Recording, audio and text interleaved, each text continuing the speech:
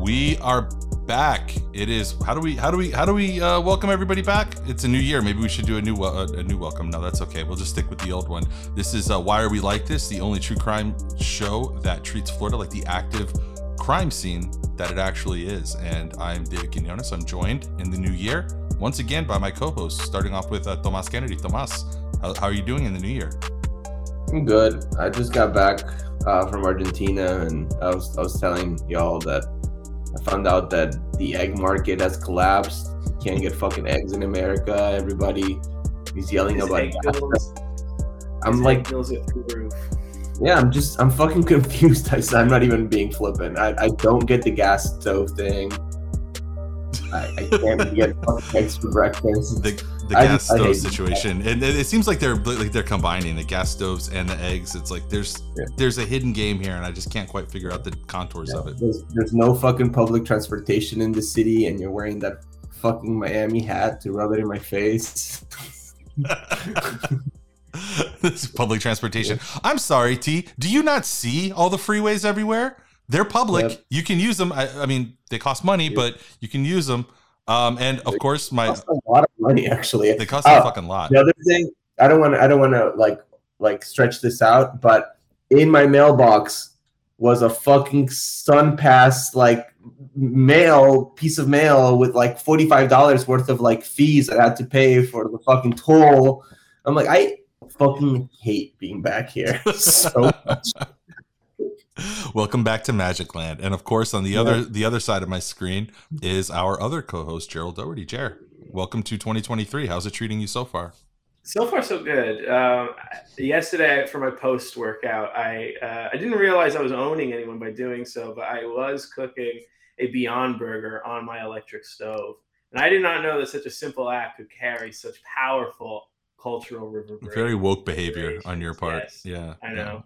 This thing that I just like ambiently never thought about is now a focal point of the future of Western civilization. I was thinking maybe we should just get the new year started off right and remind people that we are on social media. You can find us on Twitter at Walt Show. You can find us on. We gotta get a Walt mascot because people are gonna ask us who is Walt. I want to have an answer. Like Walter Sobchak, maybe. Yeah, we need a Walter. Yeah, damn it, Walter. There's a tacit connection. No, what does he say when he's like? There's a literal connection. I forget that line from the seminal. What was that from? Terms of Endearment. Terms of Endearment. All right, got it. You guys have any New Year's resolutions or no? No, I don't do that shit. You don't do that? No. How do you get better? How are either of you gonna sharpen your grind set if you don't do that? That you're under the guise of our modernist age. If you were serious about making a change, you would not have waited until January 1st to make it. You would have made it the second you had the realization that you needed to change. And that's the soy agenda. They want you to wait till January when there's nothing going on.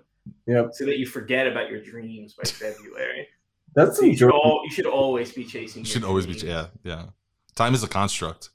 That's some Jordan Peterson ass shit, Gerald. I know. I've been listening to a lot of their stuff because I'm trying to I don't know. I'm trying to go dig deeper, and I have become more stupid, but I have become more self-aware. I don't know. I feel like I float above them now in a way. No, but Jair, I'm sure that you're I see you as the kind of guy who does the December 30th selfie video in the gym, and it's this place is gonna be packed in 2 days. But look at me, I'm in here getting it done, putting in the work. What are your resolutions, David? Since you're the only one. I don't have any. I should have probably prepared. Oh, Mr. Resolution over here has no resolution. No, but that's because I've come to grips with the fact that I'm perfect. I don't need to. I mean, try to dial it back maybe in the new year or something like that, and not piss off so many people, not get so many haters. The ascended Quinones. Speaking of haters, holy cow! Did you guys see all the haters in Brasilia Brazil last week that descended on the Capitol. The Brazilian, I guess, was it really a riot? I don't know. Like it seemed very. It was a sea of love. It seemed a very. sea of love. It seemed loving. Love fest that we're doing. Yeah, I saw. Like how I mean, I thought the thing about January 6th was that made it unique and interesting and different is that it happened in the U.S. And I kind of, as a typical ugly American, I have this feeling or this ambient vibe that Hollywood has been telling me since, I don't know, forever, that kind of shit happens all the time in other countries. But I don't know how big of a, and we're going to get to their hero and who they were, who all these protesters were protesting on behalf of in a moment, because he's our new neighbor. But I don't know how big of an impact did you guys make out of that whole, January 6th redux, January 8th, January 8th. Well, I saw it in Argentina, which obviously is Brazil's geopolitically important in terms of its relationship and proximity to my home country, and obviously the president of Argentina is an ally of Lula. So yeah, it was like breaking news. It was a really, really important event in Argentina, and it was like all over the press. And of course, like the Argentinian right wing was trying to denounce it while also making idiotic comparisons to like their left-wing opposition, but everybody was, I think, just outraged by it. But I guess it proves that America's not even exceptional in its idiotic coup attempts now. I mean, we're exporting our idiotic attempts at coup d'etats to South America, and the right just can't coup anymore. No, they failed in Venezuela, they failed in Bolivia. They're just not good at like regime change anymore. Yeah, I don't know. It's just they're not, the baby bird's not leaving the nest anymore. Is anybody talking about the goings on in Brasilia up in the beautiful environs of Westchester County or whatever the hell, Jair? Rockland. We're in the Lord of the Rings area of downstate New York. When I saw it happen, so my confusion was for January 6th, everyone knew why they picked that day, because that was the day the election was going to get certified. From my understanding, January 8th was after Lula had already been sworn in, and a day when no one was actually at the Brazilian Congress. Right, yeah, because he was in Sao Paulo that day, right? Like it was even stupider than January. Right, exactly. Yeah. Like at least that day, if it's like, all right, this is do or die, unless it's a false flag. We'll get into that later, but this is do or die.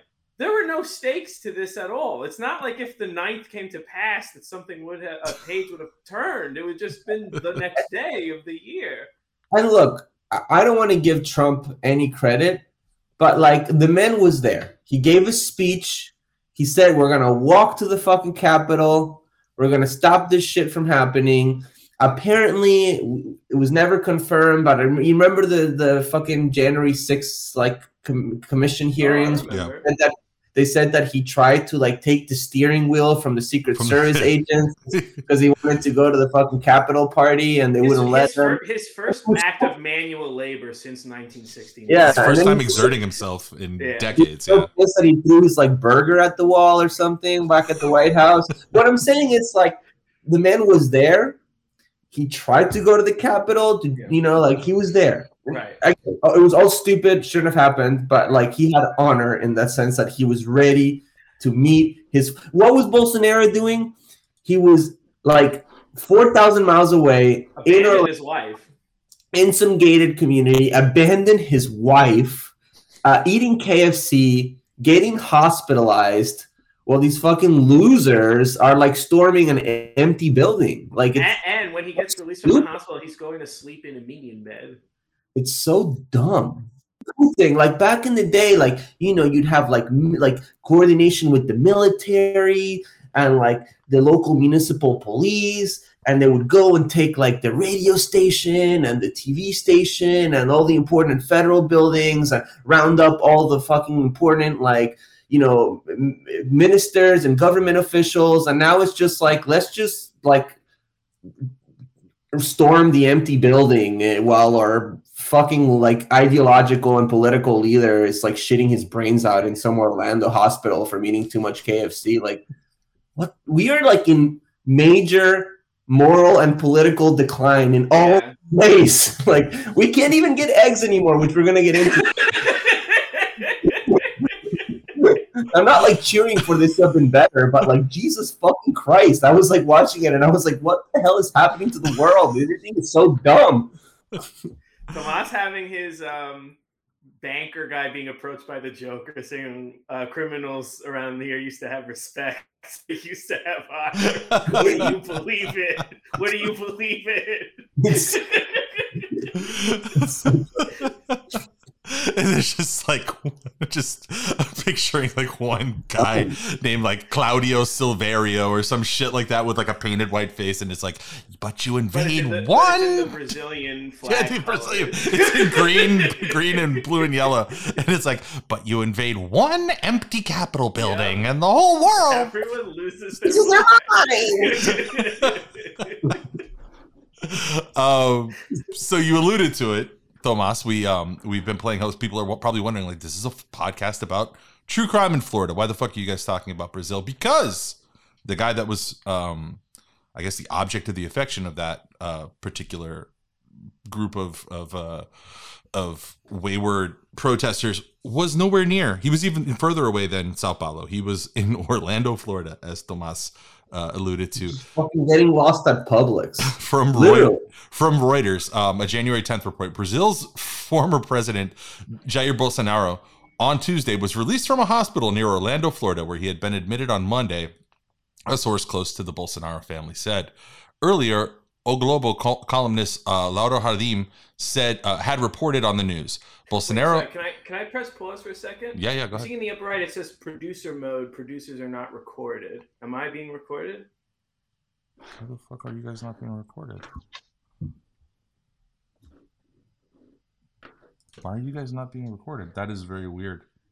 Sorry, I just caught it. This is something new that they changed. It's okay. I've got us recording on backup, so don't. Okay, don't all right. I just wanted to flag it. But thank you for letting me know, because it doesn't show up like that on my side. Oh man. And but it's not. It doesn't have your little red. Your little red balls. It doesn't have your little red balls. I just wanted to flag it. All right. Great. Something else. Some more tech bullshit for me to try to figure out this year. Yeah. What would you like me to say? Nothing? No. Would you like me to notice a problem and ignore it? You know what, Jair? I have a tendency to lash out at the wrong people when I'm angry. I'm sorry. No edits. We're keeping this on all. There we go. This is the promo. Bolsonaro. Yeah, we had talked about like doing a promo, and it's like, what else could be better than just like a 30-second spot of us having tech problems? Yeah, IT troubleshooting. Bolsonaro, who flew to Florida 48 hours before his term ended. That's, by the way, I don't think enough people talked about how suspicious that is. That like 2 days before his term was over, he left the country. Yeah, that's pretty weird. He's afraid that they're gonna cancel his fucking passport, because today they found out that he was like spending like that. He spent like $10,000 from like a government credit card on like fast food. Yeah.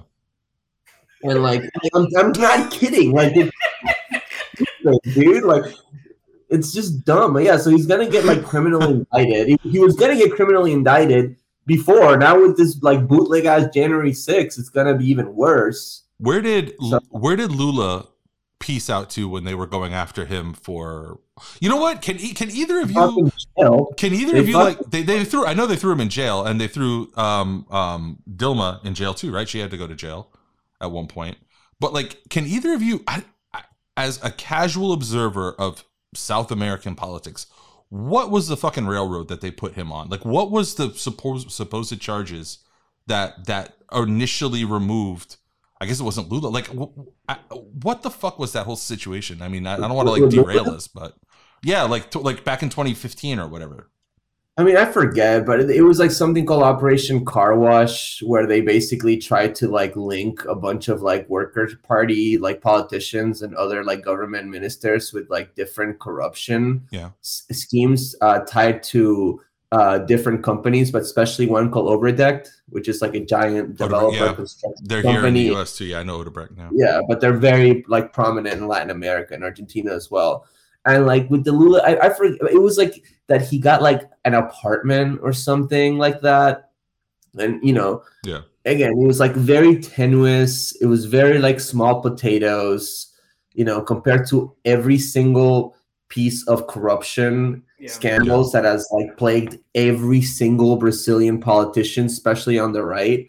And that's why, you know, that ultimately he's free and president now, because over time, over, you know, through the appeal process, it was just everything was completely politically motivated. There was coordination between the judicial system and the right-wing opposition, and it was what's called lawfare. It was a judicial witch hunt to stop a political opponent from being able to wield power and to run in the democratic process. And ironically, the person, correct me if I'm wrong, in the U.S. Who did the most to document that the judge who found Lula guilty was being worked was one Glenn Greenwald, who I have not seen him on Fox since Lula took power, and certainly not since January 8th, to discuss his findings. It's very curious. Yeah, but he did do good work in all this stuff. It's the only thing he's done since the Edward Snowden. Well, but wait, but and that. My definitely he's a big poster.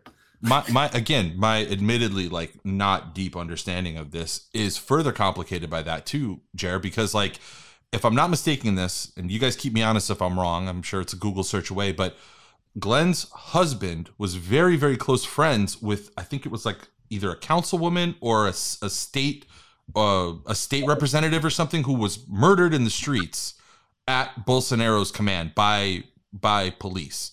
I can't remember her name, and I know there was a really good documentary about this recently. So it's crazy to me that like he's like he being Greenwald is the definition of like strange bedfellows, right? Like where he finds himself now, if he's in a position where he has to tacitly run cover or just maybe absent himself from national or international discourse about this issue, where this close family friend who was, you know, a very political actor in her own right, was killed, assassinated. I mean, am I getting this shit wrong, or do you guys remember this, or what am I talking about right now?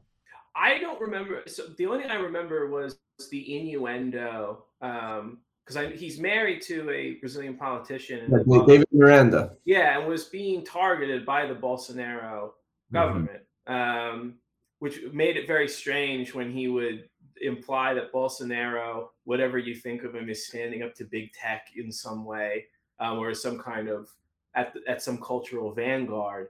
I don't know how you go home to your husband after conducting such an interview, knowing what the stakes for your family are. Again, you know, he did good work rooting out real judicial corruption in this case. Suddenly that the stuff that makes him such a, you know, renegade journalist, quote unquote, suddenly they're not so interested in it in the social circles that he's cultivated for himself. You need a cancel. There needs to be a cancel culture, you know, news hook for him to weigh in on it. Otherwise, or liberal media. Liberal media has to be to blame. Otherwise, it's really tough to, you know, kind of pry him off of that beat. That newfound beat of anti-political correctness bullshit. It was Mariel Franco, by the way. The name was on the tip of my tongue, and she was a councilwoman, Rio de Janeiro. And this was in March 14th, 2018. She was gunned down near, I guess, the neighborhood where she lives or lived. And it was later found out that it was most likely done at the behest of very close advisors of Bolsonaro, of whom she was a very strong opponent. Franco being on the left. So yeah, that's how we kind of off ramped into Brazil. But I don't know, man. Like I was just thinking about that, and like It feels like that's the kind of stuff that I have a friend who said that like when 9/11 happened, he was stupid. He was like 16 years old. And he says that he was like, oh, I thought that was the kind of shit that happened all the time. But that was just Hollywood that had kind of rotted my brain. And I guess maybe January 6th has rotted our brains to where I see something like what happened in Brasilia. And I'm just like, I feel like that happens a lot. So I come from a family it has like a strong MAGA caucus within it. And given the timeline of events, I'm going to guess the Brazilian protesters will be sympathetic, concerned citizens for now. And then once Lula starts pressing charges, it will become a false flag. And they were framed by some intelligence agency into looking like goofuses, as though they need the help of an intelligence agency to look stupid. I mean, they already do. All they fucking do is look stupid. I mean, that was the path that the January 6ers took, right? Like, or Right. Everybody observing January 6th. Right. Like, we're right to do. We were right to do this. Also, we didn't do it. It's good that they did it. Also, Antifa did it, and Yeah. Antifa's bad. Imagine looking at like January 6th, what, like 2 years ago was it? And being like, that was cool. Let's fucking make that happen. But dumber. When there's nobody in the building. Well, you guys know that, like, that's so funny that you put it that way, like on the topic of doing things that seem dumb, but like doing them dumber, and like, let's do them dumber. I didn't put it in our notes, but like you just kind of triggered my mind right now, T. I was thinking about all of the ridicule and mockery that the Republican House has been getting for their painful eventual election of a speaker in Kevin McCarthy. After, I think, how many did it take? 11 rounds of voting or something? Yeah, I feel like, wasn't that a huge argument that we were having on the left like 2 years ago, that we should do that exact same thing? And I just, like, again, another issue where I don't want to claim to know everything about it.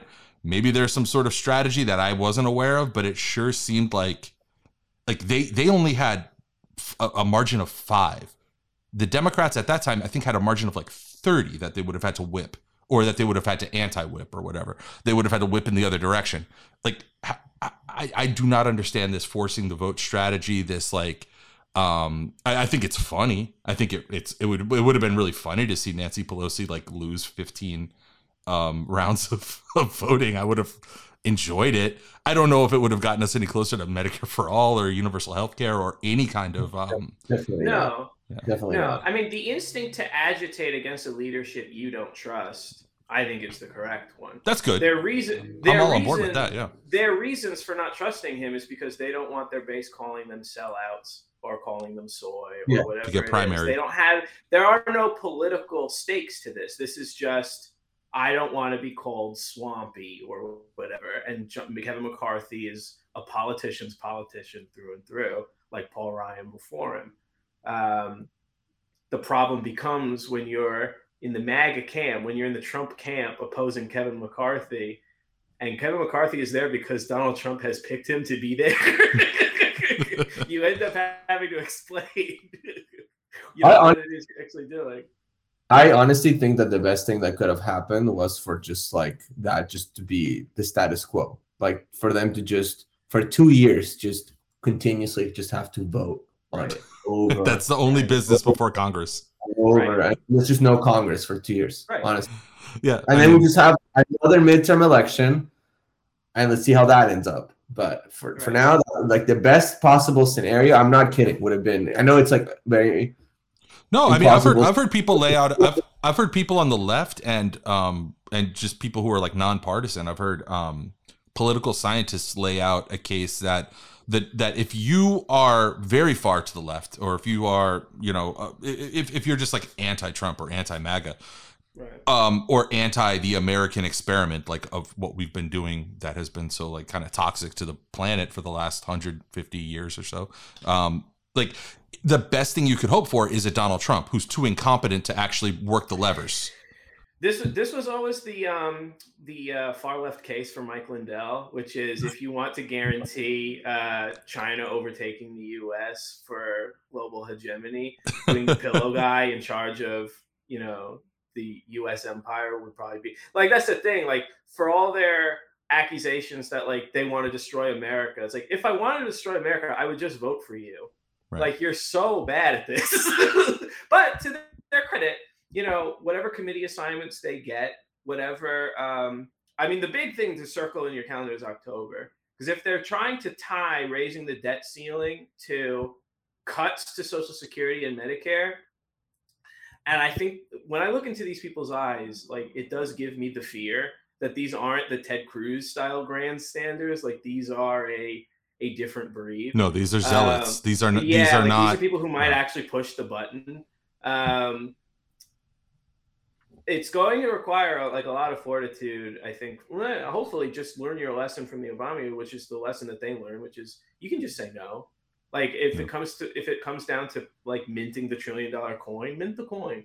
Because then they're owned. That's the thing. They think they're going to own you by putting you in this bind. Mint the coin, and then they're owned. Sell T-shirts with just the coin on it to your supporters for $27 a pop or whatever it is, and they can wear their coin T-shirts and own you in public. That's a great idea. Commemorative, like fake $1 trillion coin. Yeah. Of it, it's like Biden eating some ice cream or some dumb shit like that. Yeah. Somewhere like 3 months into the Let's Go Brandon shit, somebody figured something clicked in the establishment Democrat like brain hive mind, where they were like, they understood for the first time ever that all politics in this country, probably for the rest of our lives, is only going to be like based on like ownage economy. Right. Like, that's all it is. And it's just like, how bad can I make you look?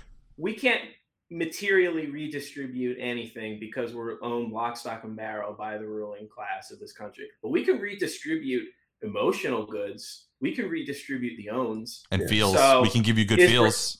Is Brandon coin any less fictitious than Bitcoin? No. So mint it.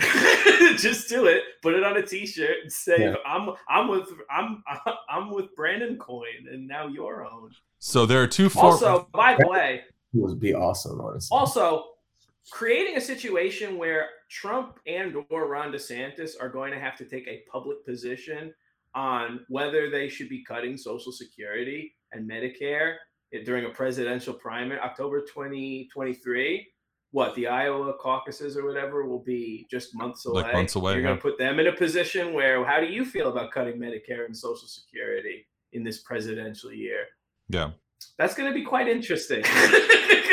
Let's transition over to DeSantis, because we have Bolsonaro. My little clever segue was going to be that we have two former heads of state right now living in Florida. Actually, three if you count Manuel Noriega, who's right down the street. They're putting a team together. I think didn't Noriega die? Oh, did he die already? Oh man, R.I.P. to a real one. Yep, he died in 2017, bro. You're fucking late. I'm gonna feel so awkward when I see his family at the next time that we're at a party together. Dude, they're gonna listen to this. They're gonna be like, "God damn you! Who did you get to send the flowers?" So I want to focus on the actual even though we are in a state, like I say, filled with former heads of state and very powerful and influential global figures. Neither of those two are the most powerful politician in the state of Florida right now. That is, of course, Ron DeSantis. And I direct you to this January 12th article from The Guardian, which we've already seen this shit happen once before, and here it is happening again in Florida. Man arrested at gunpoint in DeSantis voter fraud crackdown, video shows.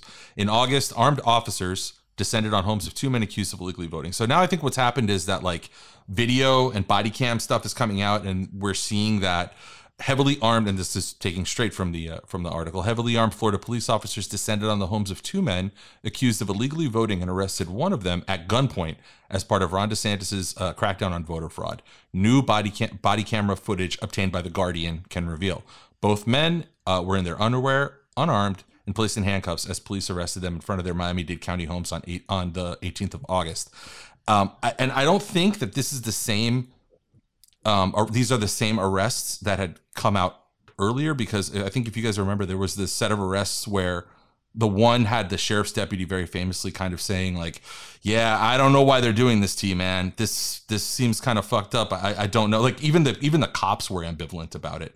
But you know, I will say that like the timing of this shit feels really suspicious. It feels very like if the project, which I think we had alluded to in a previous episode, if the project was like not necessarily cracking down on voter fraud, but just making people who aren't certain 100% if they're allowed to vote, making them just not vote, then that's what, this is going to have to be like a new content vertical for the DeSantis administration.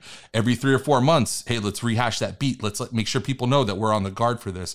And if, they're from one of these heavily Democrat leaning, Miami Gardens, what is it? Like downtown Orlando, all these places, Seminole, Florida, all these places where there are heavy, like, let's be honest, heavy black populations. Then let's make sure that these black municipalities or these black areas of concentration, that the voters there are aware that they might get in trouble. There's a small chance they might get arrested.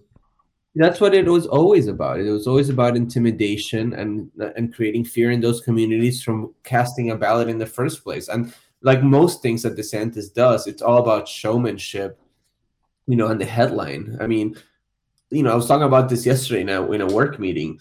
So many of his bills are sloppily written and unconstitutional and later get struck down in court, because it's all about that like short term, the news cycle again. Like news cycle and keeping him in the headlines, in the conversation, as opposed to any actual like implementation. Although, he's also very effective on a lot of things he does, like going after the schools and universities. I'm not saying that there's no bite to the bark, but I'm saying a lot of it is just about creating a narrative in the zeitgeist. This is something that just like kind of skipped past me while I was like blissfully trying to enjoy the holiday in Puerto Rico, but like my understanding is that the new state-run college is being completely ideologically turned around, and I don't even remember the name of the college. Yeah. This isn't another thing that I didn't put on our notes to go over, but did either of you follow? Did either of you follow up on that, or? Yeah, of course. I mean, I know New College very well from. I used to go play there a lot when I was a musician, and I know a lot of people that have gone there as students. It's like a very lefty, like liberal arts college. Basically everything that DeSantis, wants to undo, and change in Florida. So, and it's a very small school. I think it has 800 to 1,000 students. So it was kind of like the perfect target. I wouldn't call it even a trial balloon, just like, the perfect place to start, right? These sort of like hostile takeovers of institutions.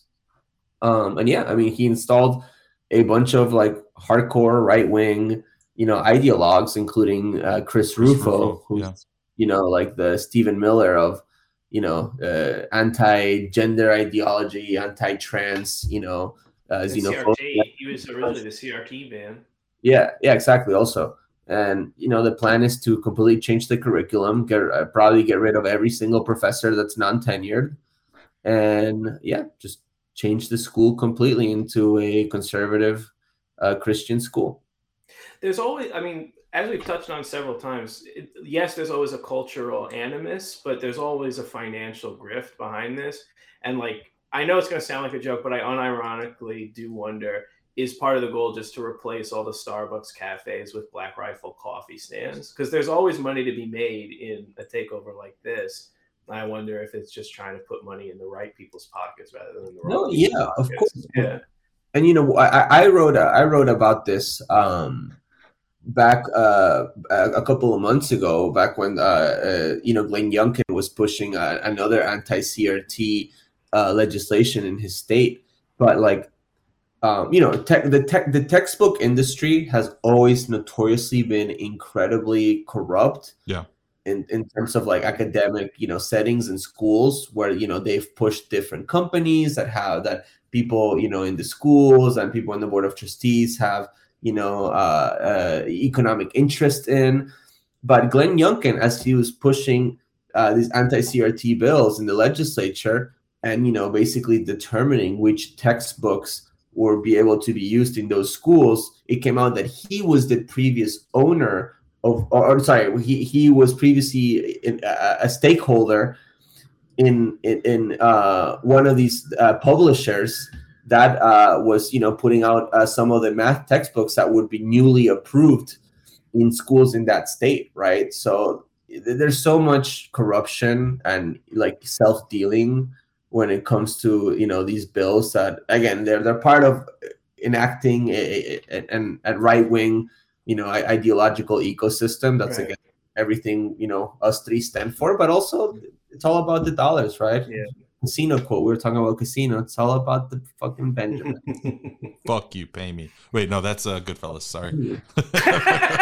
Same thing. Joe Pesci special.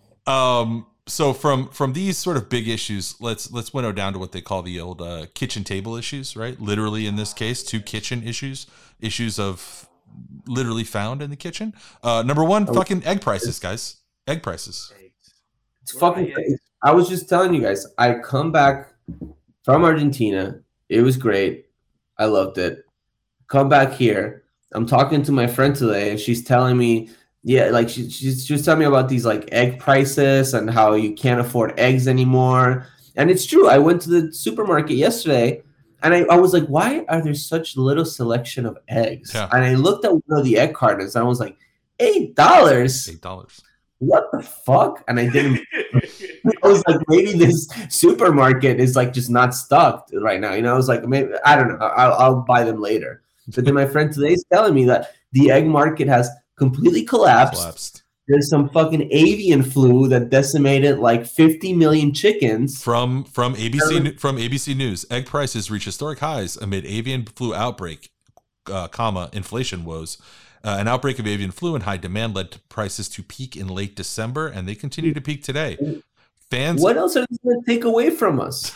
Like, if you're poor, at least in Latin America, I don't know here, what do you eat? Rice and fried egg. Fried eggs. Yeah. You fucking boil some rice and you throw a couple of fried eggs on it and you mix them. You can't even do that if you're poor anymore because of freaking a dozen eggs is like $8.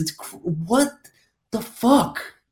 I would love to see I would love to do like a TikTok video driving through, Western Little Havana, where the people are just kind of like, and now y'all come to us because there's so many wild chickens everywhere. Yeah. And it's like, now who rules? Now who runs shit? You called us crazy for letting our chickens take over this entire part of Miami-Dade County. Yeah. But it's like that line in Watchmen, the comic book, where like Rorschach is like, and the politicians, the bureaucrats looked up to us and whispered, will you save us? And I'll look down and say no.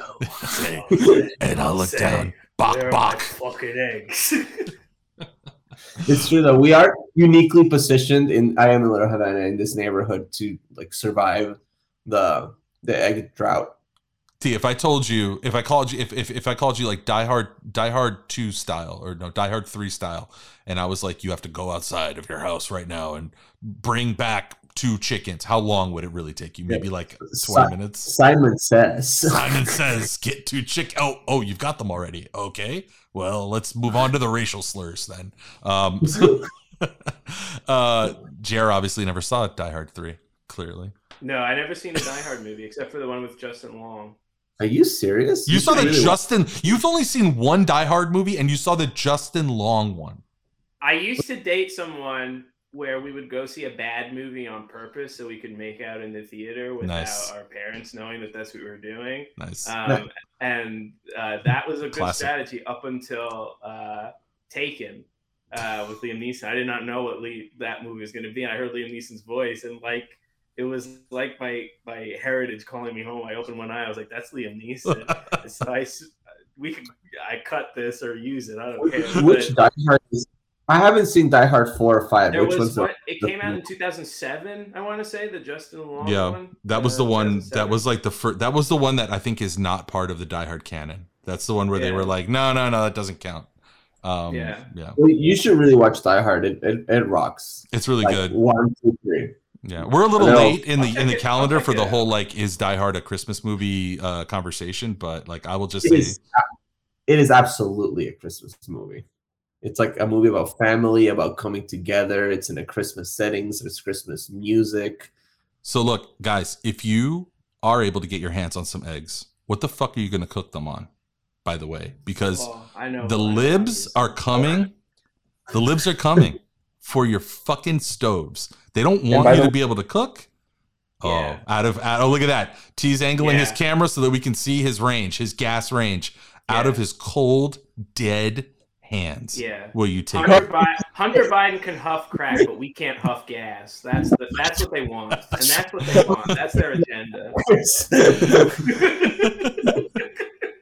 So yeah, they want to keep all the huffing for themselves. Okay, treat me as a listener right now. Although the listener's probably more well versed in this. I just got back into the country. What is this gas stove shit about? Gerald, you should do this because it originated from your neck of the woods before it got down here. Before the woke mind virus of electric stoves got down here to Florida and infected our own governor. We'll get to that in a second. But I think all this came from New York, right? I only understand this secondhand. I only heard about this from the whining. So I'm getting this downstream from the people who are whining about it. There was a Bloomberg article that was taught. It was very routine, talking about plans to eventually like phase out gas stoves because of health problems, and that future units would be installed with electrical stoves. That was my understanding. And I could be completely wrong, but this is my understanding from downstream of the whining. Mm-hmm. This got metabolized into Joe Biden is going to send I don't know if they're going to take your gun too. I don't know what their orders are, but come into your house and take away your gun and your stove. I don't know. They got a list of stuff to come get. You better pick one, motherfucker, because I'm going to use the other one to kill you if you try to do that. Yeah, that's the thing is like, also, a lot of people in New York use their ovens and stoves for their shoes because they have no space to put them anywhere else. That's not true, but that's a stereotype. I lived in New York for 2 years. What? Yeah, no one actually. People joke about it, but no one actually does it. Okay. Where if like you don't have room for something, you say, "I'll just put it in your oven and just use it." So this got metabolized into. Like another on the laundry list of they're coming to take our fill in the blank. Yeah. Now they're coming to take our gas stoves. And so that's why you've seen a lot of the people posting about gas stoves are part of our heritage. We love them. I haven't thought twice about them. Like how to say when I go up to Warren County, I have a place that has a gas stove. Here at home, I have an electrical stove. I can't say that I prefer one or the other as long as it works. I haven't thought about it twice. And yet, like so much of our current political discourse, my choice of consumer products are going to decide the fate of Western civilization. So wait, let me figure this out. We can't like electric stoves. It's Starbucks. It's Nike. It's that. What was the coffee machine that we're not supposed to have? Keurig. Keurig. The Sean Hannity show. I can't like the 49ers. Or no, I do like the 49ers because they cut Kaepernick. So it's so complicated. Like how much am I supposed? Oh, yeah. Well, this is my other question. Like because they're beta now. Yeah. Well, they're grooming the kids, but they're making the candy unfuckable, and I don't understand how you balance those two out. Let me tell you something. I would think that sexy as somebody who's been eating candy my whole life and been fucking for most of my life, you can fuck any candy if you try hard enough. All you have to be is dedicated. But I'm saying it never squared with me. They have sex candy. They're saying they're trying to sexualize our children. Also, they're taking our sexy candy and making it not sexy anymore. Yeah. I don't know how you was the commercial that like the green M&M like pulled off like you walked into a women's bathroom and the green M&M is in there, but like she whips out a fat dong and you're like, oh my god, no, this is no, but in all seriousness. Like, I don't know, like after the like I would love to be able to sit down with like a top Republican strategist, like earnestly, and like private conversation, right? Like this stays between us, and just ask them, you guys got your fucking asses kicked in this midterm election that by all means should have been a layup for you guys, except in Florida, of course, but everywhere else. The 49 other states. You really think that this gas stove shit is like what's gonna mobilize the American masses against the Democratic? Like, why are they so dumb? I think they are like months, you're gonna have the Bolsonaristas in fucking Brazil like tweeting about gas stoves. Like this stupidity is gonna again be culturally exported into other parts of the world. So we export our idiocy. The thing is, because I think a lot of it is part of our like bifurcated media like ecosystems. Like everything is now where it once was very homogenous, now it's very split up. You can't animate people to care about something that they didn't see on TV first. I think there's also the GOP like is an upper middle class party, like primarily. Like people talk about like $100,000. There's a working class. Yeah, there's some working class revolution because of Trump. The highest by income, highest in the 2016 field, voters by income was John Kasich. Donald Trump was second, only behind John Kasich. Like it was all like the people in the January 6th. Some of them took private planes just to be there. Yeah. Like this is never like a hard Scrabble movement among the diehards. Do you guys think when you bring that up, Jared? Like, do you guys? But you can't have upper middle class concerns and try to appeal to ordinary folks. Yeah. You can't say, "Oh, I'm trying to rezone my yard, and the EPA is telling me I can't have, an archery section of my back porch or whatever. I can't shoot bows and arrows at like wildlife that come through my yard, whatever it is." Those are weird concerns. So you have to have something that doesn't have to do with what actually your concerns are, which is your property and your money. Okay, well, what's something we could all rally behind? And I think they're trying to do their best bet on what normal people care about. Right. Oh, they're making Mr. Potato Head non-binary. Dr. Seuss is racist now. Let's go from village to Dell and light ourselves on fire about Elliot Page's bottom surgery. And then, lo and behold, it turns out, oh, we've actually made ourselves the freaks. And I always thought the sign that they might pivot would be if they announce an investigation into Afghanistan, the timeline for withdrawal. Because that was always where you saw Biden had a +10 approval rating before Afghanistan and then went to -10, a 20-point shift in about 3 weeks, which is massive. And what are they going to do instead? Gas stoves and Hunter Biden, Ukraine, and all that. They cannot help themselves. Because that's what the people who are watching on TV care about. That's what the politicians have to care about. They can't try to appeal to the general public because I don't think they have a sense of that there is one anymore. I don't think they think there's anything outside their own ecosystem.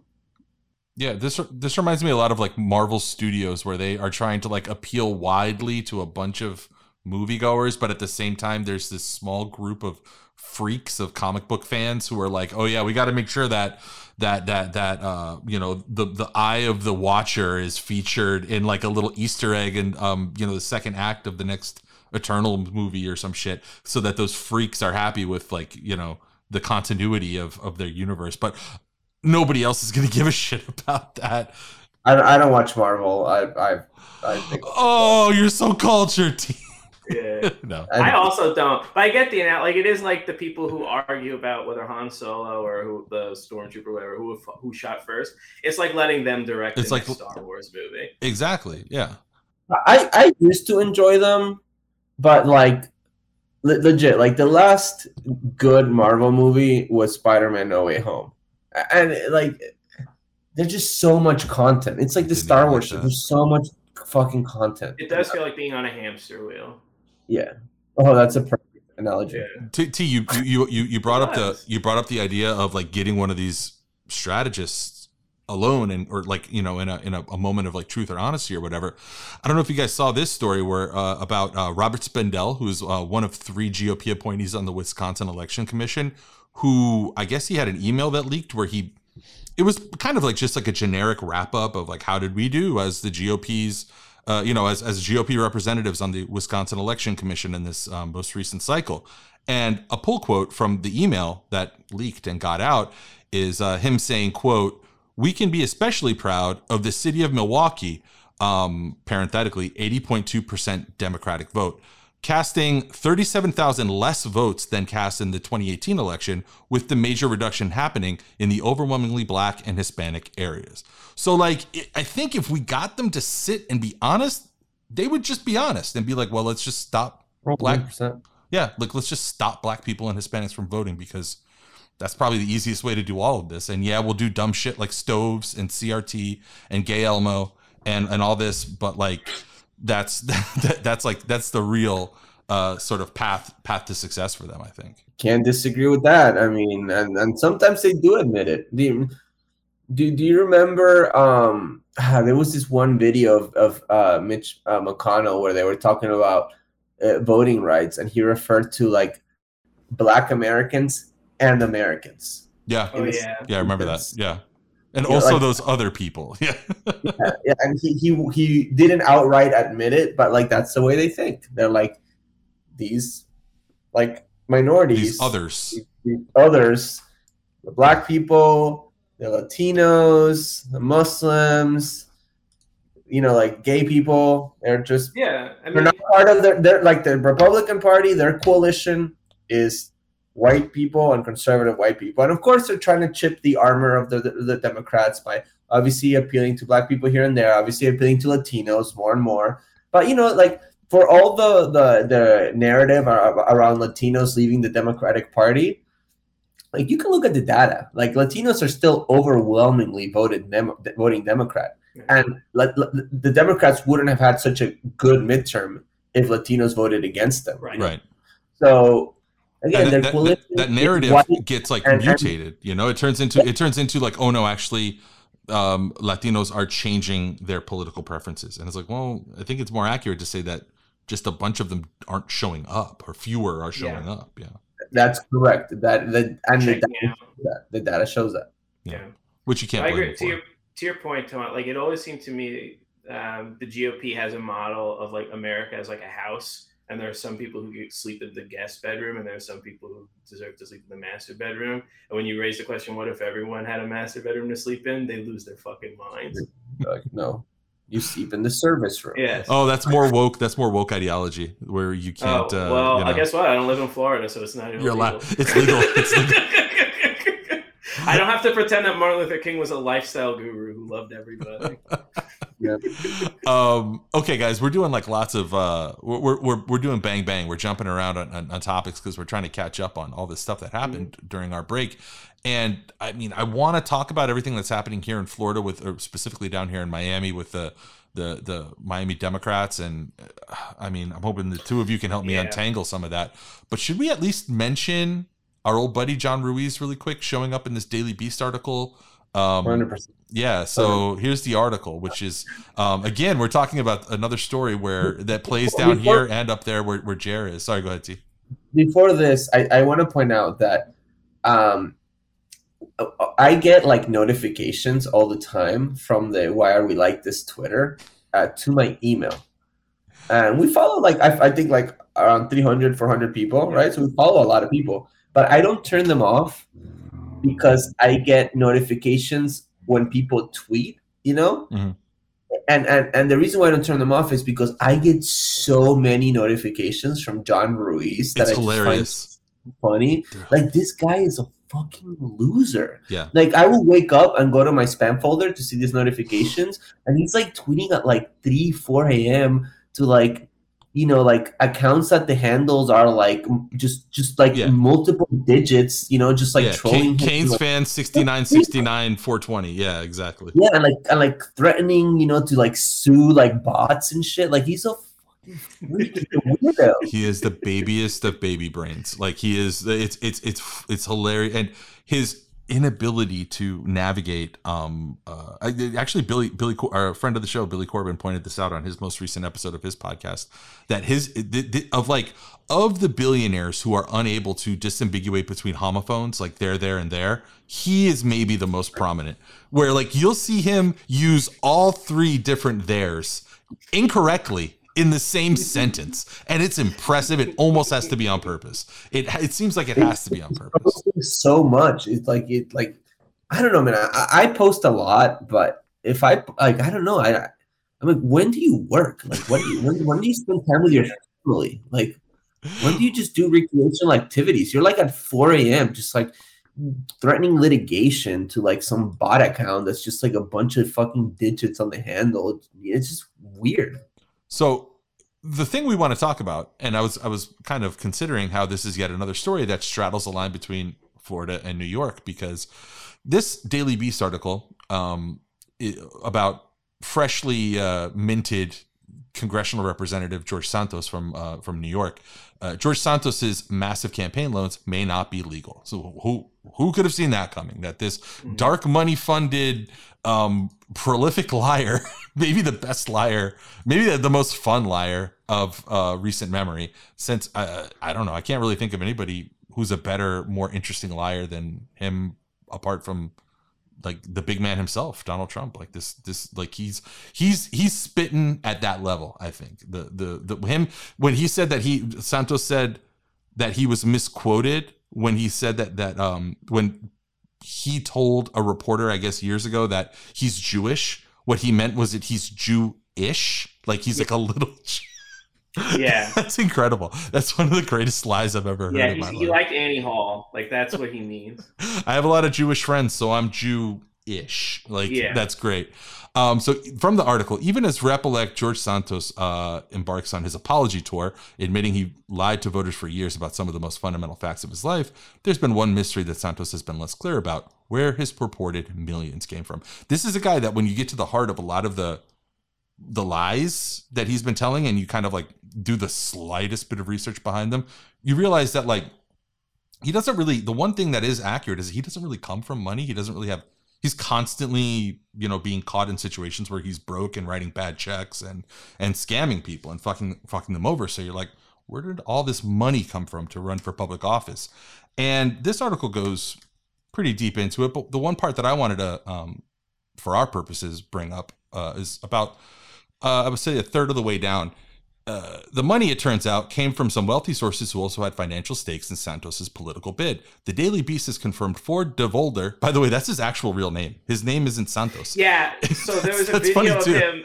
There was a video of him being asked by some Long Island GOP person, like why he changed his name. What was it? What was de Volder, the first name? I think it's a last name. I think de Volder. Yeah, but the first name is. I have no idea because his. Yeah. But what last name de Volder, changed it to Santos. Yeah. And being asked on camera why he did that. And I also think this that is years ago. I think that another funny thing that kind of, when you watch them, sort of like when you arrange all of this like footage of the lies together, that's really funny, is when you see there was some sort of roll call vote or something like that happening, and they had to call his name like 5 or 6 times. He didn't like answer to his name, right? Which is like to remember that his name was. It's like, Santos. Oh, that's the name I'm using right now. I forgot. This is like watching Catch Me If You Can and wondering why Frank William Abagnale just never ran for office as his next gig. Frank Abagnale should have run. He was 50 years too early. Today he would have been like a Long Island congressman. Yep. Yeah. So anyway, continuing on, the New York-based the Daily Beast has confirmed Ford de Volder organization clients, the New York-based Tantillo Auto Group, 2 organizations tied to the influential Ruiz family, ding ding ding, in South Florida, and another firm associated with Long Island insurance magnate James C. Metzger. Santos acknowledged all 4 of these clients on Wednesday. Members of the Tantillo and Ruiz families, along with Metzger, also all happen to be Santos campaign donors, and some of them have further stakes in the Long Island political scene, including major donors, blah, blah, blah, blah, whatever. This gets into like Lee Zeldin territory. Who gives a shit? Obviously you do, Jair, but like we don't. 3 members of the Ruiz family who appear on the incorporation documents have given $17,300, and they go on to like detail some other sort of shady, sketchy connections, right? I don't really know what to make of this. I know that it really touched a raw nerve with the paterfamilias with John, that he started going around saying not only was he going to sue the Daily Beast or I'm sorry, sue Occupy Democrats who basically redid this story, but he was also going to sue anybody who retweeted this story, which I'm sure is something that will definitely happen. I don't know. Was this one of the email notifications that caught your attention, T, while you were in Argentina? Oh yeah. I was following all that. No, I'm serious. It was funny. It just seems like such a random pairing. Like, but then also it seems perfect. It seems like, yeah, these 2 guys, they totally should be like in league together. They make perfect sense together. They're perfect. It's like inventing peanut butter and chocolate. It's like Reese's, like the Reese's people. Perfect. Yeah, they go great together. I do think Santos is here to stay, though. I mean, he comes from a purple-ish district, so it's not out of the question that he could lose the next election. But in terms of like the George Santos mythos, like being the thing, he's already hitting his stride. He's already realized, like, oh, I'll just go on Twitter and tell like Adam Kinzinger to go cry on CNN. Yeah, I saw that. I'll get like epic likes and retweets. Which you know, I think he should resign, and I've been dunking on him in the media. But if you don't resign, like that is the approach you have to take. Right. Like, you can't go middle of the road. You can't try to be respectable. Right, like no, you got to be. I'm untouchable, motherfucker. Yeah. You have to go full WWE. You'd be like, I'm not real, but neither is any of this. Yeah. Like do like Robin Williams in Man of the Year. Yeah. Like go epic. Full heel turn. Go Super Saiyan. So I don't condone it, but I understand it. He does what makes me think that he won't do that, Jair, is that like he has this affect of like the guy who just really wants to be liked and doesn't want to be the villain guy. He's Martin from The Simpsons. Like, no, but he's a nerd. Gerald's not lying. He literally went and told Adam Kinzinger that former go cry about it. Go cry about it. Right, but that's the thing. He figured out only after being like seeing footage of himself being a sad sack on day one. Like, oh, I can't have this be the thing that I'm going to be. I don't think he can like pull it off in real life because his demeanor is so cucked. But he can post in that tone. But he just like he doesn't have. Yeah, fun. I agree. I think if he's behind his computer, he'll be okay. But IRL, I think he's fucked. Yeah, has no swag, and I think I do think. I mean, what the fuck do I know? But I do think that he's not going to resign probably, but I think he's cooked in the next election in that district. I mean, if he's smart, when he loses in 24, he'll say the election was stolen from him. If he's smart, brilliant move. That's your easy get out of jail free card from now on. Yep. For any conservative. That's what the Republican Party is going to do every single election from now on. Right, regardless of what their names actually are. Gerald, even when they win. Like, sorry, just one thing. Even in 2016, I don't know if you guys forgot about this, but when Trump won in 2016, he said that 3 million people voted illegally in California. Right. Yeah. Yeah. So, like, even when they win, they say this shit. And he even going further back in 2012 on election night when Mitt Romney, when it became obvious in the classic like election night, style that we've all become accustomed to, it became this like Republicans have an early lead, Democrats slowly chip away, and then eventually halfway through the night, it was pretty obvious that Obama was going to be reelected. And I don't know if you guys remember this, but Trump tweeted like, the electoral college should be abolished. Senator Romney is going to get millions more votes than Obama. And I forget the exact verbiage, I'm paraphrasing here, but he basically insinuated the same thing, that it was like funny business at play. If Obama won, there's no way that Obama could possibly win. And this was 4 years even before that. So like that's going to be the new thing, because you can't get owned if you never technically lose, if you never admit that it happened. Exactly. Although it's still like crybaby loser shit, honestly. Yeah, but somehow it doesn't get absorbed that way. Like they see it as like speaking truth to power or something. I mean, in the base. I mean, and like in their in the base. But obviously, the overall electorate was like, except in Florida because we're fucking nuts and unhinged here. But everywhere else in the country, we're like, you guys are losers. I'm surprised no one's brought this up, just given that all journalists have to be nerds in order to get their jobs in the first place. New York's 3rd Congressional District covers Kings Point, Great Neck, and Port Washington, which for anyone who doesn't know, that is the inspiration for East Egg and West Egg in The Great Gatsby, another book all about a guy who adopts a fake identity in order to pursue his dreams. Maybe I'll be the first one to say, I think we have a bit of a revival on our hands. He's like a Brazilian Leonardo DiCaprio. Yes. I'm looking and I am 99%. Yeah. That's my congressional district that I was born in. New York's 3rd? Yeah, New York's 3rd. That includes Bayshore, right? Yeah.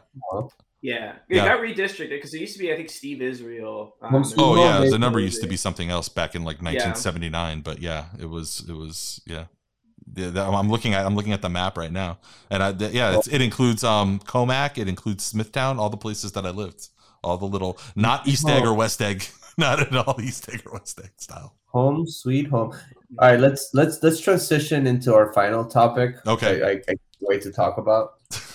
Is this okay? Here we go. Oh my God! All right, so this one, you know what? I'm gonna let Jesus take the wheel, and by Jesus I mean Tomas, because he is the one that is probably the most well versed on this one. We're coming home to Miami for our final, what was supposed to be our main story of the day, but we just had so much fun catching up that shit, man, it's already been an hour. Miami-Dade Democrats, are they in disarray? Is this an actual case of the Dems in disarray? I mean, there's a million different things that came out about this, but I think this Politico article was probably the closest in terms of framing the issue. And I'm going to just read a little bit from it. And then Tomas, like, if you can help us like understand like the inside baseball of what the fuck is going on here. Miami Democrats face internal feud after disastrous 2022 midterms. 10 of the county party's 257 officials are calling for the statewide party to conduct an audit. The Dateline is Tallahassee. The 2022 midterms saw Republicans win Miami-Dade County for the first time in 20 years. Now the Democratic infighting has begun. 10 party officials in Florida's most populous county, Miami-Dade, are asking the statewide Florida Democratic Party to audit the county party over alleged campaign finance, quote, improper activity. The request comes from Republicans, comes after Republicans won nearly every race in the county, which Hillary Clinton won by nearly 30 percentage points just 6 years ago. The county has long been held up as an overwhelmingly Democratic home turf. Miami-Dade Democratic Party Chair Robert Dempster has said that an audit of the county party is underway, but the group of 10 say that they would like to hand off those duties to the statewide party, to the Florida Democratic Party, just so we're clear when they say the statewide party. The punchline of many jokes on this podcast, the Florida Democratic Party. The Miami-Dade Democratic Executive Committee has 257 total members. I think that the last thing I'll read here is this quote from former Miami-Dade County Democratic Chairman Juan Cuba, somebody who I've had on an old podcast of mine who I've spoken with before.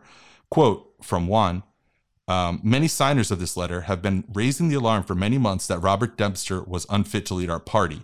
And even after losing every race in Miami-Dade this November, there has been zero accountability and very little self-reflection.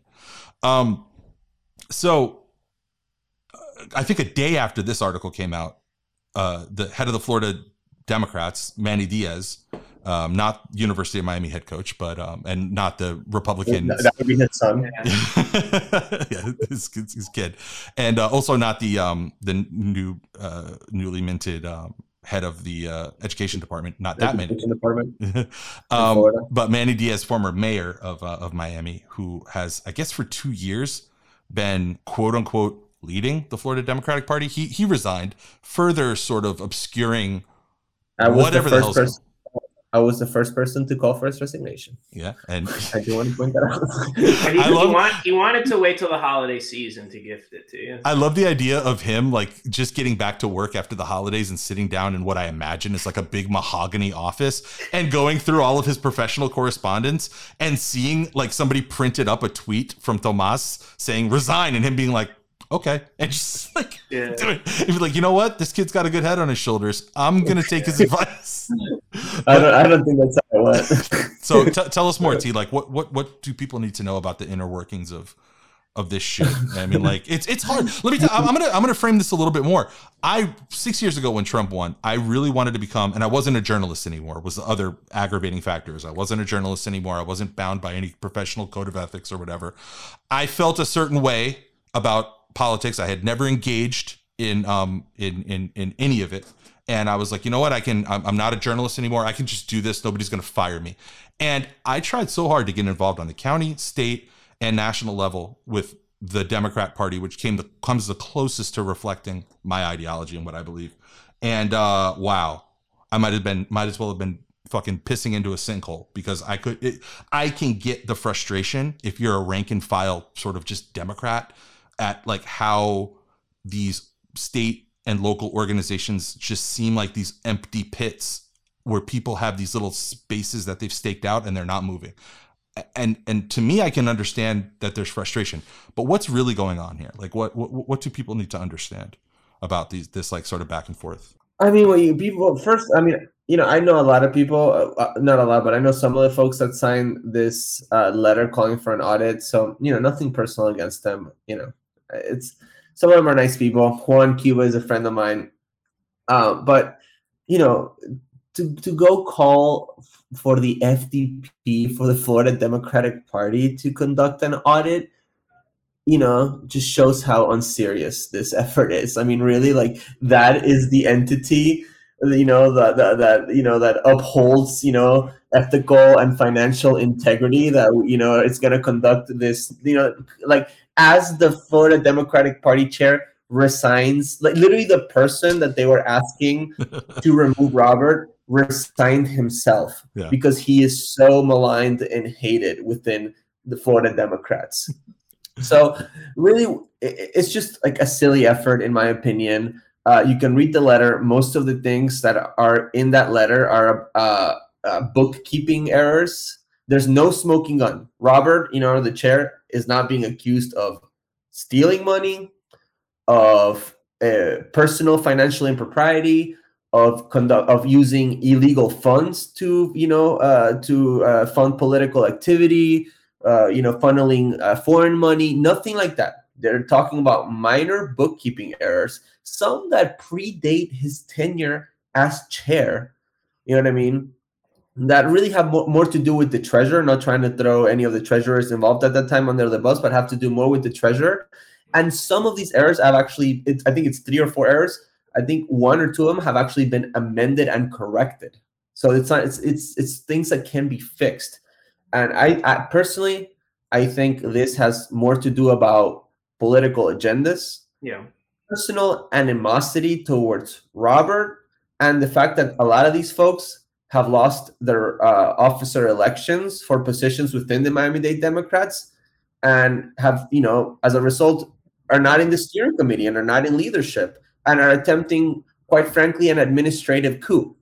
And what's worse is that the letter threatens to go to the authorities. They threaten law enforcement, right, against Robert, threatening to throw a black man in jail. You know what I mean?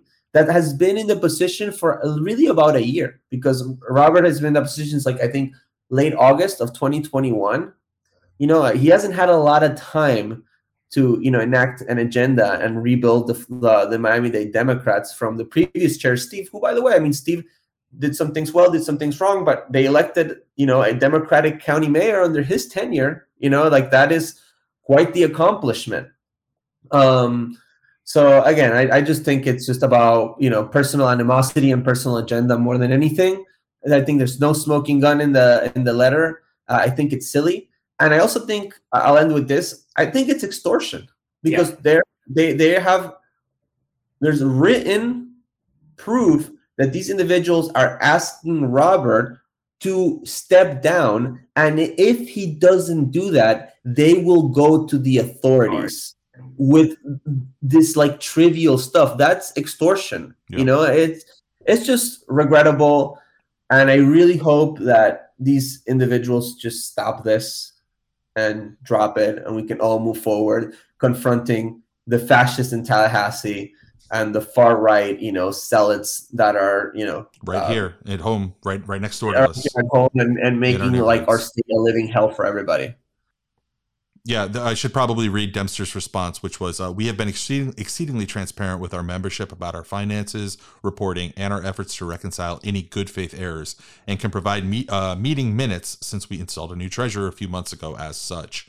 And then, to your point, like, it is a very veiled threat where the Political article goes on to mention that the group says that if Florida Democratic Party chairman, now former party chairman, Manny Diaz, does not conduct an audit, they will turn the matter over to the Miami-Dade County Inspector General's office and the Florida Elections Commission. So, yeah, I mean, that's as plain of a... this all seems like it's about saving face. Like, these are a lot of people who must... Scapegoating is what it is. Yeah, it's like these are people who have their professional entities, their professional identities wrapped up in being adjacent to democratic politics, and the Democratic Party is like right now it's I don't know, man. Like it is the weakest of challenger brands I can think of in this state. Like it is like if you used to be the, you know, creative director at Pepsi and now you're the creative director at Tab, or I don't know, whatever other fucking third rate you know, brand exists, because that's what the Democratic Party is in the state right now. It's a third rate brand, and it was already a second rate brand when it was losing for 20 years. And I don't know, man, this shit doesn't help. I don't even see, like, if there was some crusading that you could do and be like, yes, that's what it is, that they've been stealing money and that's why, you know, okay, sure, like, go ham. But yeah, it's shit like, I mean, people can go and read the letter. Shit like, oh, like this financial report was filed late, and it's all just like, again, 3 or 4 administrative stuff. Again, Robert has been a chair for about a year. You know what I mean? Every single county in Florida, with the exception of maybe Alachua, you can make an argument, did poorly. You know what I mean? Yeah. I think it's just unfair to just pin everything that went wrong, again, on a person who inherited a difficult organization that had very little money after, you know, the titanic effort that was electing Danielle Levincava county mayor, managed to get us out of the red. We have reserves right now of money. You know, I just think it's just very, very unfair, very, very unreasonable. And again, I'll say it again. It's just more about personal animosity more than anything. Just the tenor of the letter is so bitter, you know? Yeah. So that's the thing. Is like, I understand the calls for Manny to step down for one data point alone, which is his whole thing was, I'm friends with Michael Bloomberg and I want to get us that cheddar to rebuild the party from the ground up. Yeah, how'd that and yet work? Charlie Crist was outraised something like 25-1 for his statewide campaign, something like that as far as cash on hand. What is it that these people are saying Robert should have? Let's say he filed every paper perfectly and every T crossed, every I dotted. What is it that Robert was supposed to be doing that they're saying he didn't do, and were they telling him to do it at the time? No, but you know what? The thing is that, like, if they, I don't feel this way. I don't feel like Robert should step down. Right. Are there things that he could do better? Of course. But I don't feel like Robert should step down. But it is totally within their rights to say that, right? Yeah. That's okay for them to say, I think Robert Dempster should step down. What I take real issue with is the fact that they are threatening him to go to the authorities over some dumb shit, honestly, if, like, extorting him, right? If he doesn't step down, which he's not, you know, he's not going to, and he's not afraid of him. Right. But, you know, I was the first person, you know, I said it flippantly, but seriously, I was the first person that called on Manny Diaz to step down. There were a lot of people that wanted him to step down, but, you know, I really felt that he did a terrible job. I was in the Budget and Finance Committee of the Florida Democratic Party. I was very involved in this quote unquote leadership. You know, I just didn't see the work. He wasn't present. He didn't go to, you know, the DNC meetings. He wasn't on the ground. The program sucked. We got our asses kicked. Our messaging was awful. He just needed to go, right? He wasn't the leadership that we needed right now. As Florida becomes the hub for global fascism. But I never threatened Manny Diaz, right, you know, with you know, going to the authorities or criminal, you know, like accusations if he didn't. I didn't try to extort him. Now, if we would have found out that Manny Diaz was stealing money or using his position to exert influence, like all those things, if there was a smoking gun, sure, right, we would have done that. But we didn't do that. Because that's unhinged and insane. You know, we did it through just, you know, like, again, political organizing, right? But it's just insane that they literally went nuclear like that. That is what I take issue with. Yeah, I mean, like, what makes these kind of stories doubly frustrating is, like, since the last time that we've recorded, what's his name? I have the name pulled up here. Kent Sturman, a politically connected, very close ally of Ron DeSantis, somebody whose fingerprints have been all over DeSantis's political career, somebody who was, you know, like one of the main money faucets for the Republican Party in Jacksonville, committed suicide as a, you know, at the same time as some a investigation into some very dirty stuff that I think is still coming out that he was involved in, right? You've got like, who was it? The guy who wrote the Don't Say Gay bill is been indicted, like for $150,000 fraud. I mean, like all of these things, and I mean, nobody ever got to the bottom of the fucking of the Little Havana voter fraud or the voter registration fraud that was happening. Nobody ever got to the bottom of like all of these different GOP involved scandals and things like that. And it's like the moment it's like a hair trigger, the moment that there is any opportunity for Democrats to just like eat themselves alive, it happens. And I don't think I've heard a single person come out and denounce Joe Harding, Representative Joe Harding, who, committed $150,000 fraud. And no, because they're lined up behind him because he's a hero. He wrote Don't Say Gay. So like, and it's this thing. And I know that it's kind of the gravity of the way things work in the state and also nationally, but it's like one side has to be perfect. Otherwise it'll literally commit harikari seppuku and kill itself on the fucking altar of a failed election. And then like the other side has carte blanche to just fucking do anything. It's frustrating, man. And it's like, it doesn't break through the membrane, I guess, because nobody's talking about those stories nationally or even regionally, those GOP scandals. I do disagree with you a little bit. I do think the Republican Party is plagued with infighting. I mean, Donald Trump, Yeah, we did see a lot of that recently. Yeah. And yeah, even Ron DeSantis, right? I mean, he fucking took out this Adam Putnam, right? Who was the anointed one. And right now we're actually seeing a fights within the RNC with people trying to dethrone Rona. What's I know you wanted to say Romney, but it's McDaniel. Yeah, because she's a Romney. RNC chair McDaniels. Mike Lindell, the fucking pillow guy, wants to be RNC chair, which oh my god, I hope that happens. Fingers truly, I'm not even kidding. That would be so fucking funny. And then even here in Florida, like Anthony Sabatini, the stupid basement chut that like even Republicans hated so much they put him in the basement of the Capitol building in Tallahassee because he's so unhinged and stupid. He's fighting to be the Florida Republican Party chair. So they have their infighting too. Greenberg.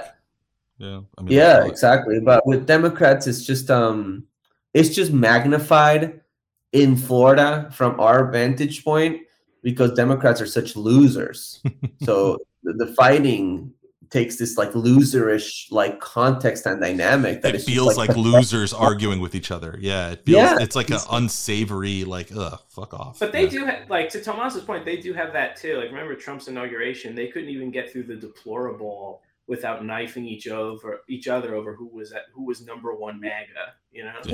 And I'm not saying that, to be mean. Like I'm in the DNC. I'm a fucking Florida Democrat.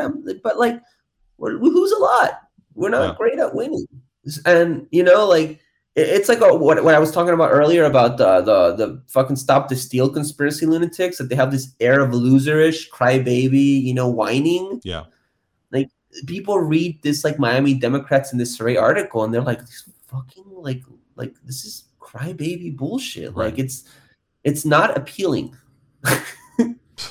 So we didn't lame.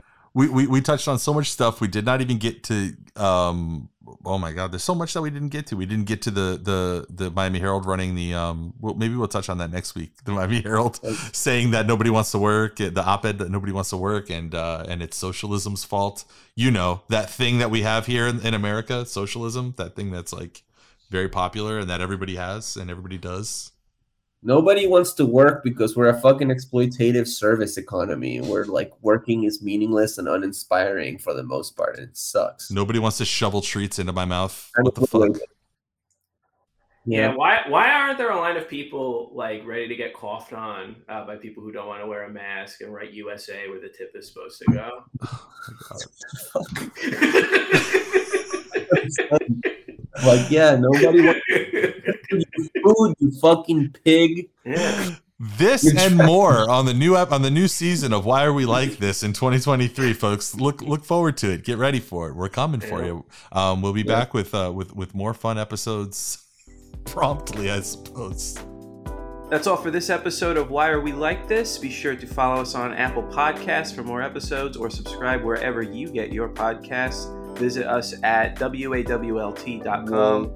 Follow us on Twitter at Wolt Show and on TikTok at Wolt Show. You can also email us at wolt@allpointswest.net. Until next time, this was Why Are We Like This? Wolt Mafia Rising.